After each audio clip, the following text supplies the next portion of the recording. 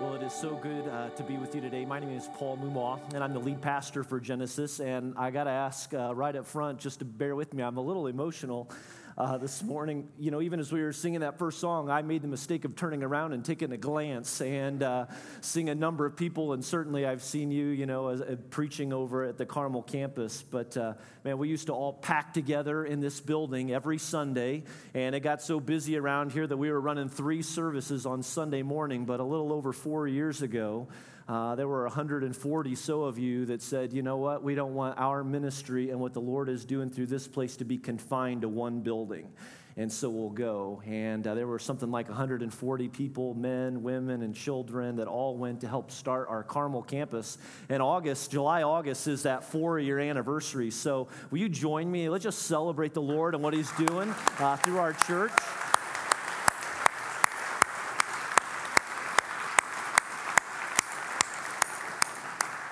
You know, in my 8 years of serving here, you know, there are so many stories that kind of start with, hey, remember when? And I think this will just be another one of remember when. Remember when the Lord decided that there would be no water at one location so that we could all be together at one place today. And so thanks for coming to be a part of this with us, man.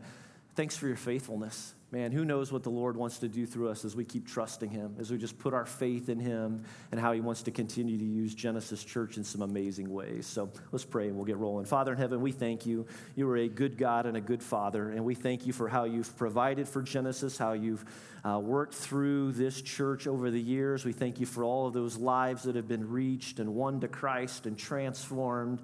And we thank you, and we're trusting you, Lord, for what's next and the next chapter and the next seasons ahead of us, God. And so we begin today by saying you get all of us. That's our hope. That's our prayer today. For everyone here, every man, every woman, Lord, is to be able to say, I am fully surrendered to you. You get every part of me. Thanks for giving us this special time today. And we pray you'd bless what we're about to do now as we look to you. In Jesus' name we pray. Amen. Hey, if you've got a Bible with you today, go ahead and open to the Old Testament book of Judges. It's in the first third of your Old Testament, or page 175 if you're going to use the Bibles around the room. We're starting this brand new series today, looking at the life of Samson. I got to tell you, there are a lot of people preaching on Samson these days. A lot of different churches and guys that I've had the opportunity to listen to, Steve as well. And so we've had this privilege of borrowing from some great teachers, and also just as we're studying together, man, it's been amazing how the Lord's been speaking into my life, and I know that Steve would say the same, as we're going to spend 4 weeks, the next 4 weeks in Judges 13, 14, 15, and 16 if you want to do some studying on your own. So as you're turning there, you know, there are lots of great commercials out there right now. We wanted to share one of those with you. Check this out. 15 minutes could save you 15% or more on car insurance. Everybody knows that. Well, did you know Pinocchio was a bad motivational speaker? I look around this room and I see nothing but untapped potential. You have potential. You have... Oh, boy. Geico. 15 minutes could save you 15% or more on car insurance. You got to love the Geico commercials. And as Pinocchio says, you know, it's one thing to look at someone and to say that someone has a potential, but you know, it's quite another for God to declare that you have potential, that someone has potential. And I think what we're going to see over these next 4 weeks, really at its core in this story of Samson, is really a story of what could have been. You could really say a story of wasted potential. I mean, here's an angel that announces his birth to his mom and dad. We can see in Scripture that the favor of God and God's strength was on him. But what we're going to find as we study his life is that Samson was far more interested in personal gain rather than the purpose that God has for his life. You know, here's the thing. Historically, our world has suffered from a shortage of godly men. And we may think it's a now sort of thing, but, you know, some of you, maybe if you're a baby boomer, you know, maybe you'd say something like, you've heard somebody say something about this generation that's growing up behind us, these millennials, and you think to yourself, you know what, these aren't real men at all. You know, all they want to do is their Twitter and their Pokemon stuff all the time. I mean, maybe you've heard some comments like that or made something, and for some of you millennials, maybe you don't have some great things to say about your dad's generation. It may sound something like, you know what, he was too involved in work or too involved in so many other other things, never around. You might say, you know what, I'm not a real man because I've never seen a real man or I've never had one to look up to. But the truth is this shortage of godly men has been around as long as mankind itself. In fact, you can go as far back, 2,600 years, to the book of Ezekiel, the Old Testament book of Ezekiel. God was speaking to and through Ezekiel, and he said, the Lord said, I searched for a man among them who would build up the wall and stand in the gap before me in the land so I would not destroy it. But I found no one. I found no one to do that. See, the gap that Ezekiel, that God is referring to here, is this place of weakness. You could say it's a place of vulnerability or danger or real threats. If we were to interpret this for today, we might say that God is looking for men right now to stand in the gap on behalf of their community, to stand in the gap on behalf of their church or their faith. That we might say that God is looking for men right now to lead their families humbly, to lead them well, to stand in the gap for their wives or on behalf of their sons and their daughters. Let me tell you just one example of why this is a problem today. Here are a few statistics provided by the Indiana Youth Institute, and these are up to date from a 2016 study that addressed the effects of fatherless homes. All right, that homes without fathers, according to this study, produce 70% of all jailed juveniles, 85% of all children with behavior disorders, 75% of all adolescent patients in chemical abuse centers right now. That the study revealed that children without their fathers at home are 5 times more likely to commit suicide than those who live with their fathers, 9 times more likely to drop out of school, 32 times more likely to run away, 164% more likely to have children before marriage, including 700% more likely to give birth as a teen, and 92% more likely to eventually get divorced themselves. The world desperately needs godly men who will stand in the gap right now for their families, for their wives, and for their children, and for others. And I earnestly hope and believe that if God were to look around Genesis Church right now, he wouldn't find one, but many such men, all right? That we would say these are the kind of men that we want to be, that we're aspiring to be, but I also believe at the same time that there are many more of us that have the potential to be strong, to be godly men. But we're wasting away in our potential too as we give our lives to so many other things. And so anytime we read Scripture, all right, and stories like this one of Samson's that we're going to look like, it's helpful to realize that there are 2 different kinds of stories in our Bible. That first of all, there are examples to follow, all right? Anytime you look at a story or a narrative in Scripture, you can say that this is either an example to follow or secondly, a lesson to learn. And the story of Samson, for the most part, is a lesson to learn. And the great thing about this story and about so many others is that many of these lessons, and including this lesson that we're going to look at today and over the next few weeks with Samson, apply equally, all right, to men and women, all right? So let's just be fair in that. But we want you to know that for the next 4 weeks, we're going to make lots of references to men in the room. But again, this certainly applies to any female, no matter your age or situation in life right now, too. And so I'll just say this is a great series here in Noblesville or in Carmel to invite, a man in your life to come to, a young man in your life, anyone for that matter. But what we're going to ask you to do is just join us for these next 4 weeks. All right, let's get from beginning to end in this series and see what God wants to teach us. So as we dive into the story of Samson today, we're going to see one lesson emerge pretty quickly. One theme that really is recurring throughout Samson's life, and it's this, if you're taking notes, that Samson was a strong man, all right? He had great physical strength, but incredibly weak character.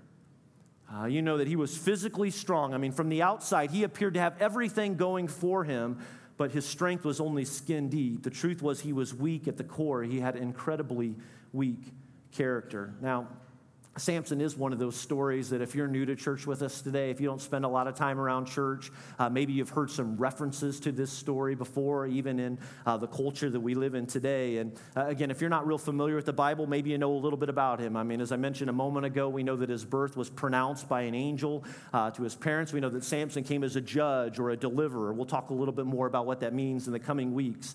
You probably have heard some reference to his physical strength and how his hair, his flowing hair had something to do with that physical strength. We know from the story that he killed a lion with his bare hands. He killed 1,000 men with the jawbone of a donkey. He had a bit of a short fuse, all right, and at the same time, this insatiable weakness for women. Samson, was a strong man with weak character. And maybe some of you can relate. Maybe some of you know an example of that or live with an example of that. I mean, we all know men who are committed to their jobs, way committed to their jobs or to the gym, but they won't commit to a woman. Or we know men that are motivated and ambitious and go after these great goals when it comes to things like work, but they refuse to be the spiritual leader in their home.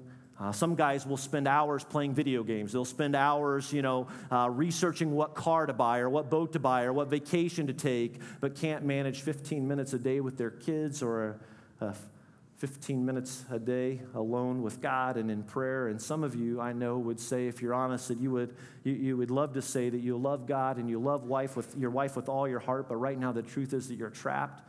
You're trapped in things like sexual sin. You're trapped in things like pornography, or maybe even for some of you, you're involved with someone who's not your wife right now or not your girlfriend, and maybe you don't see the harm, but maybe for some of you, you'd say, you know what, I'm trapped, and I don't even know how to begin to find a way out of this mess that I've made. We need to acknowledge this, men. We have a real enemy. All right, there's a real enemy in this story and in my story and your story, and he wants to destroy the intimacy that you have with your wife right now. He wants to destroy the future intimacy that you hope to have with your future spouse one day. He wants to convince you that it's impossible to live a life of integrity in this world right now. He sure wants you to see that your opportunity for influence, is decreasing, or that you don't have that ability, and he wants to take you out of the game. He wants to take every single one of us out of the game and drive a wedge between the God who created you and the one who loves you and loves you deeply. Your enemy and my enemy, he loves to lie. He loves to shout things that you're not, and sometimes we're lured into believing this lie that a man means you got to be strong, right? That you got to be physically strong, that being a man means you got to be all outdoorsy and stuff, and that you got to ride motorcycles and love to shoot things. And men, there's nothing wrong with any of these things if this is what you like to do, but that's all stuff on the outside. And the Bible says that we get way too focused on the outside stuff, when really what the Lord is after is he wants to see what's on the inside. And so what I hope that you'll discover with me today is this. Again, this is in your notes, that the measure of a man, the true measure of a man, is found in his character. It's found in his godly character. It's found in what we see, what really gets to the core of who he is and what he wants to be about. So let's dive into Samson's story for a few minutes and see how this plays out together today. Judges chapter 13, starting in verse 1. Notice that it says, again, the Israelites did evil in the eyes of the Lord. This is a recurring pattern in the history of Israel to fall out of God's favor, to choose their own path, to choose these other gods. And so they were doing evil in the eyes of the Lord. So the Lord delivered them into the hands of the Philistines, their enemies, for 40 years. Now, the Philistines conquered nations much differently than most nations did. They used a tactic called assimilation. And so their goal was, in the attack, it was to gradually infiltrate a nation and over time just simply blend in. And so they do this by influencing their enemy's culture. They do this through a process of intermarriage. And so what would happen is after a generation or two, you couldn't really tell who was who anymore. Their goal was to erase the distinctiveness of the people of Israel. And so that's what's happening here. But now God is ready to raise up a judge or a deliverer. So enter Samson. Verse 2, a certain man of Zorah named Manoah, from the clan of the Danites, had a wife who was childless, unable to give birth. The angel of the Lord appeared to her and said, you are barren and childless, but you're going to become pregnant and give birth to a son. Now see to it that you drink no wine or other fermented drink, and that you do not eat anything unclean. You will become pregnant and have a son whose head is never to be touched by a razor, because the boy is to be a Nazirite, dedicated to God from the womb. He will take the lead in delivering Israel from the hands of the Philistines. Now the word Nazirite just simply means set apart, all right? Don't confuse it with the Nazarenes, all right? That's something completely different. These are the Nazirites. It means to be set apart, and what the angel declared was that Samson, this baby boy to be born, was to be set apart from birth as a Nazirite. And if you want to read a little bit more extensively what it means to enter into this Nazirite vow, you can do that in Numbers chapter 6. All right, but here's the short version. The Nazirite vow basically involved three basic requirements or commitments. The first one is no wine. All right, no grapes or any fruit from the vine, and so no drinking. The second one, he wasn't able to kill. No one was able to kill or to be near anything, in the proximity of anything that was dead. And the third thing was, don't ever cut your hair. the Nazirite vow. And while most people took the Nazirite vow for a specific period of time, Samson's commitment was for a lifetime. And so 3 distinctive commitments, we'll refer to them each of these weeks, under the vow that Samson was supposed to live by. And so don't miss this. The idea is that God's people are integrating with the Philistines. They're losing their distinctiveness as the children of God. They're blending in.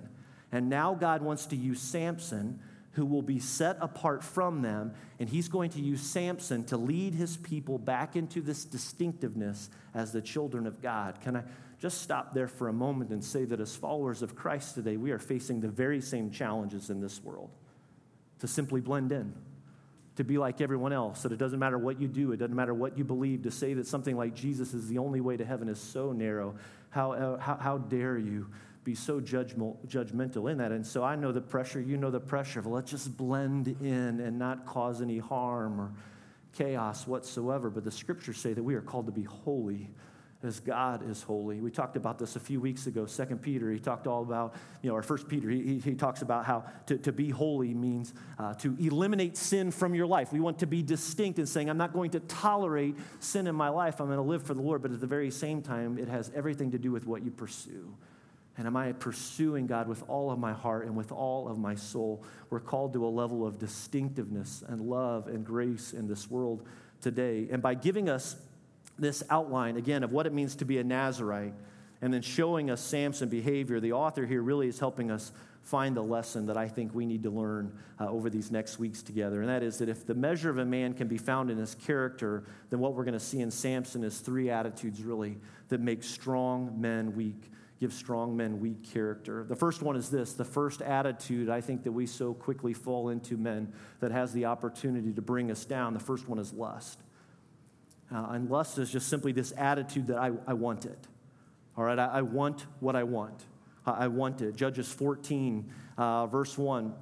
A little later on in the story, we'll look at this again next week. It says, Samson went down to Timnah and saw there a young Philistine woman. And when he returned, he said to his father and mother, I have seen a Philistine woman in Timnah. Now get her for me as my wife. His father and mother replied, isn't there an acceptable woman among your relatives or among all our people? Must you go to the uncircumcised Philistines to get a wife? But Samson said to his father, get her for me. She's the right one for me. Now, where's Samson going? Well, he left Zorah. He left his home, and he left behind his family and friends, and he walked the 4 miles to Timnah, to the home of the enemies. All right? And he's in Philistine territory now, and he gets there, and he finds this beautiful woman, and he comes back to his parents, and he's like, you know what? I want it.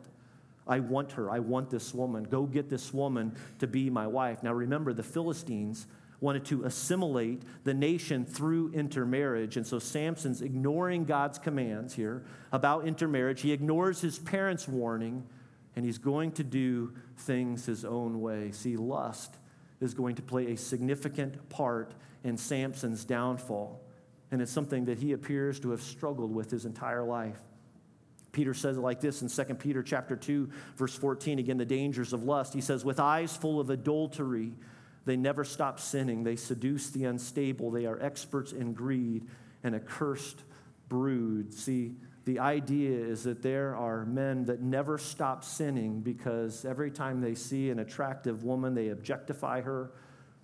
What starts out as something like an innocent look, if you would, if left unchecked, really has the potential to spiral into so many destructive choices. I was talking with a friend of mine a little while back. He's a pastor and close to retirement. He's been doing it for a number of years and just so wise. I mean, one of those men that you just love to spend time around for me as a pastor. We were having a conversation about lust and purity and temptation and how devastating it is whenever someone falls into an affair. And this had happened recently for him at his church and with a staff member that was on his team. And I'll always remember this. He said this. He says, Paul, sexual sin makes you stupid. And that it really is just like this slippery slope. And the more that you allow it to take hold in your life, the power that it has to come over you. And I'll just say this at the same time, that I get it. I get the temptation. I mean, I, as much as anyone, need the Lord's help in overcoming things like lust in my life. And we live in a culture today where it's very difficult to keep a pure heart. And I think every single one of us know that. And that's why the Bible says that we're to be transformed by the renewing of our minds. And for Samson, he never learned to honor a woman. He saw what he wanted, and he wasn't afraid to take it, and this attitude is going to contribute to his demise. So the second attitude we're going to see in him is really just as harmful. The second one is just this attitude of entitlement, all right? This attitude that says, you know what, I deserve it. I deserve what I deserve. And the attitude goes something like this. You know what, I work hard. All right, I deserve it. I've been slaving away at a job that I don't even really like, and I give, and so I deserve this car, or I deserve this house, or I deserve this moment. I deserve this respect. Judges 14, verse 5, look what transpires. Samson went down to Timnah together with his father and mother. All right, who won the battle? Who won the argument here? Evidently, Samson did. It says, as they approached the vineyards of Timnah, suddenly a young lion came roaring toward him. And the Spirit of the Lord came powerfully upon him so that he tore the lion apart with his bare hands as he might have torn a young goat. But he told neither his father nor his mother what he had done. Now, that's pretty cool, right? All right, when you think about it, that this guy tore a lion apart with his bare hands. I one time stood face to face with a goose. Yep, I was out for a run. And you know those geese, all right, they're just a nuisance. And there was one that right on our path. I didn't back down, and I ran right towards him, and he took off the other direction. So I stood my ground. That's my story. Verse 8 says, sometime later, when he went back to marry her, now notice this, he turned aside to look at the lion's carcass. Now, just a little bit of a side note here. I mean, how many times, men, do we get in trouble because we turn aside from where we ought to be going, from those places that we really should be? I mean, isn't it true that so often when we ought to just stick to the path and we get caught off guard, or we find ourselves in places that we shouldn't be, that we get into even more trouble? Well, anyway, he looked at the lion's carcass, and he saw in it a swarm of bees and some honey, and he scooped out the honey with his hands and ate as he went along. And when he rejoined his parents, he gave them some, and they ate it too, but he did not tell them that he had taken the honey from the lion's carcass. Now, first of all, that's just nasty, all right? When you think about it, we'll talk a little bit more about this next week. I mean, who's going to do anything like that? Remember the show Fear Factor? Remember when Fear Factor was on? Joe Rogan, NBC, and so there was these teams, and it always start off with like these death-defying stunts in round one, and then competition was eliminated, and then round two was always eating something nasty, right? And so they'd get a plate full of, like sheep brains or fish guts or Brussels sprouts or something like that. And, I've gagged watching the show before, but this is just nasty. But I want you to notice, did you notice in verse 9 that he didn't tell his parents where the honey came from? And why? Was it just because they think it was nasty? No. It came from the carcass of a dead animal. He's compromising his commitment to the Nazirite vow that he had made, that he and his parents had entered into, and he doesn't seem to care, or at least he doesn't want his parents to know. And so if you ask, why did he break it? I think he saw something he felt like he deserved. He's entitled to it. And so he's willing to betray the God who gave him strength. And man, you look at it and you think, who would do that? Someone like Samson, with all that he had going for him, who would do something like that? And the answer is we would. We do. Men do, women do, all of us, every day, we betray God with stupid, sinful things that amount to nothing more than a handful of honey. This attitude of lust, I want it, entitlement, I deserve it. And the third attitude that gives strong men weak character is pride. So often that's our downfall. It's just this attitude that I can handle it. I'm in control here. I can handle this. Look at verse 10. It says, now his father went down to see the woman, and there Samson held a feast as was customary for young men. Now the Hebrew word here for feast is the word mishta, and it literally means party or celebration, an occasion for drinking. Basically, Samson threw himself a kegger, all right, and invited all of his buddies to it. And in doing that, he's once again violating the vow that he had made with God. Remember, there was no alcohol that was supposed to touch his lips. And why did he do that? He did that out of pride. He thought he could handle it. And we do it all the time too, don't we? Again, this attitude of I want it, I deserve it, I can handle it. I don't know what it is for you today. I don't know what it is that has the ability to lure you in. I mean, maybe for some of you, maybe it is something like alcohol. And so after a few drinks here and a few drinks there, and maybe this attitude of I deserve these drinks, and you think you can handle it, But the reality is, even if your friends were willing to be completely honest with you, they know you're not in a position in your life right now to handle it. Maybe for some of you, it's a substance that has a hold of you and has you addicted, and it's what you need to get by or to get through, and you think you can handle it, but the truth is that it has a powerful grip over you in your life right now. Maybe it's something new, something that you feel like you need, a new car or a new boat or a new house. And sure, it's going to put additional financial strain on your family, but you think you can handle it. One day we'll finally catch up. Or maybe you would say, you know what, it's not going to hurt. I can flirt. I can look. I can peek. It's no big deal, right? Fast forward to the end of Samson's story. This man with the reputation as one of the physically strongest men to ever live will find himself humiliated, his hair cut, his eyes gouged out. He's a prisoner of the Philistines. I mean, he's ruined, all right? You'll get it from the story, and now he's the entertainment, all right? He's the laughing stock before his enemies, and really it's a sad story. Again, a man with so much potential. He's wasted so much on women and drinks and one poor choice after another. And you and I, you may not ever come to a place where you'll find yourself as a prisoner with your eyes gouged out. But maybe it could be something worse for you, because maybe you end up divorced. Maybe you end up addicted or without a job or without a relationship with your children or in a financial mess. And for what? A handful of honey? And if there's some of you here today and you just find yourself kind of reacting and saying, well, you know what, it's not me, I'm fine, I've got it all put together. Listen, before we ever get to the end of Samson's story, you know what's the one thing that he holds on to until the very end? His hair. Like, it's not till the end of the story that his hair is finally cut, and so he holds on to this long hair. Again, it wasn't until the end. And so what's interesting to me about this story is that for everyone else that sees Samson on the outside, they see him as a man that's still got it all put together. He's maintained his hair. They must think that he's following God, but the reality is that while he looks good and he looks strong on the outside, on the inside, he's drifting, and he's incredibly weak. And I'd say that for some of you here today, you know this to be true, that you've given the impression for a long time now that you got it all together. And you know what? We do a great job of this in a place like Hamilton County, right here in central Indiana. We do a great job of making it look like that we got it all put together. But the truth is that if you're honest with yourself, and for some of you today on the inside, if you're honest, your heart is divided right now. And something has a hold of you. And something's pulling you away from God. The God that gave you the strength and the gifts and the potential and the purposes that he has for you. He's the God that loves you, that created you. You were made in his image. And here's what I know. Here's what I know about myself, and maybe many of you too, that even in our mistakes, look deep enough, and I bet that for most every man here today is a desire to be a strong man of character, to be a man of God, a strong man of God. And here's the good news.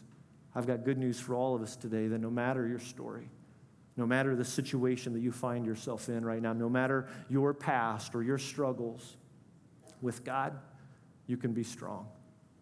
That no matter the mess you find yourself in today, you can be a man with godly character. We have an enemy who likes to make strong men weak, but we serve a mighty God who loves to forgive and specializes in making weak men strong and strong again. And with God's power at work in your life, you can be that man too. You can be a strong man in him.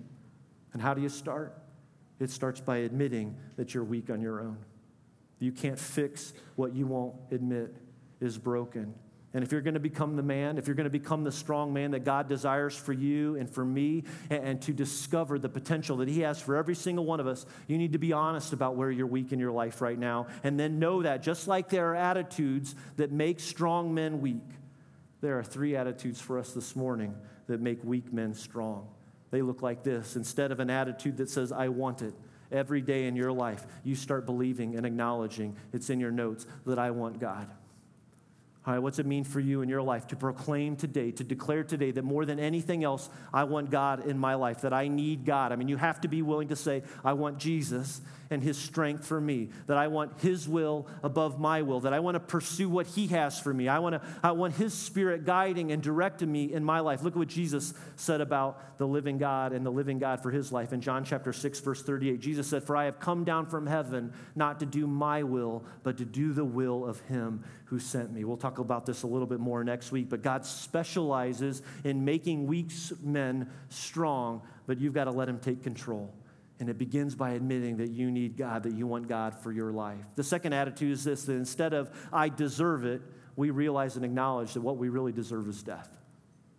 The truth is, the fact is that we deserve death. When you say, or you live your life, saying, what, I deserve it, what you're really saying is that God owes me this, that I'm entitled to this, that I deserve these things. But the truth is that for all of us, for men and women and students, that we all deserve death apart from Christ. Romans chapter 6, verse 23, Paul wrote it like this. He says, "For the wages of sin is death, but the gift."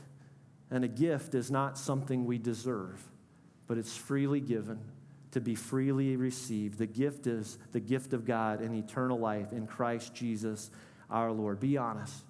Be honest with yourself right now and recognize today where you've rejected God and rejected his ways. Admit, I deserve death. But then realize and fully embrace the gift that we've been given in Jesus Christ, our Savior and friend, and the forgiveness and the eternal life that he offers to every person here today. It's only when we submit our lives to him that we can start to become the man, to become the woman that God has created us and intended us to be. And so we say, I want God. We respond and say, I deserve death. And finally, instead of saying I can handle it, the last thing is that the fact is that I can't handle anything without God. I am fully and absolutely and completely dependent on him for all things. This is about admitting that we are weak. We don't pretend like we've got it all together or that we don't have struggles. Jeremiah prayed it like this. He said it like this in Jeremiah 9, verses 23 and 24, speaking on behalf of the Lord here. He says, "Let not the wise boast of their wisdom, or the strong boast of their strength, or the rich boast of their riches. But let the one who boast about this, that they have the understanding to know me, that I am the Lord who exercises kindness, justice, and righteousness on earth. For in these I delight, declares the Lord." Jeremiah says, you're going to boast in something, boast in the Lord. Not in what you accomplish. Not in what you can do for yourself or in what you think you can do for yourself. Not in what you can attain for yourself. But our strength comes when we boast in the Lord, when we acknowledge our need for him and our complete dependence on him. Remember, at the beginning, when I said that with every count in the Bible, you can ask yourself, is this a lesson to be learned or an example to be followed? The story of Samson is most definitely a lesson to be learned. Interestingly enough, look at the life of Jesus. And what do we find?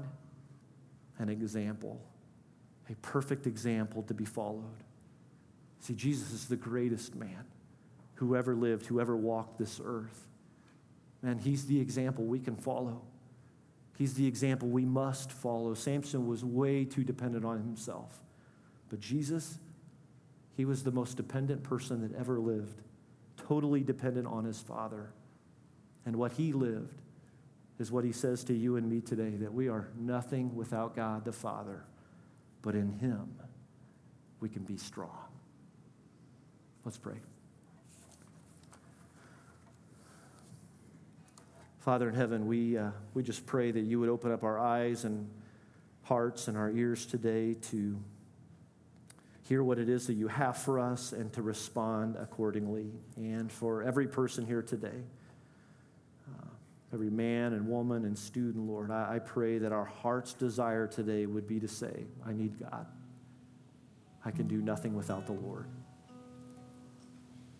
And so, Father, as we enter into this time of this last song and response, we invite your presence now to come in through this place, trusting that you're already at work in every person and every seat here today, every life represented here this morning. Father, we're ready to hear from you and to respond to you and to admit that we need you and that we want you and that we can do nothing without you, Lord. Have your way in us today. Have your way in this moment right now. And it's in Jesus' name we pray. Amen.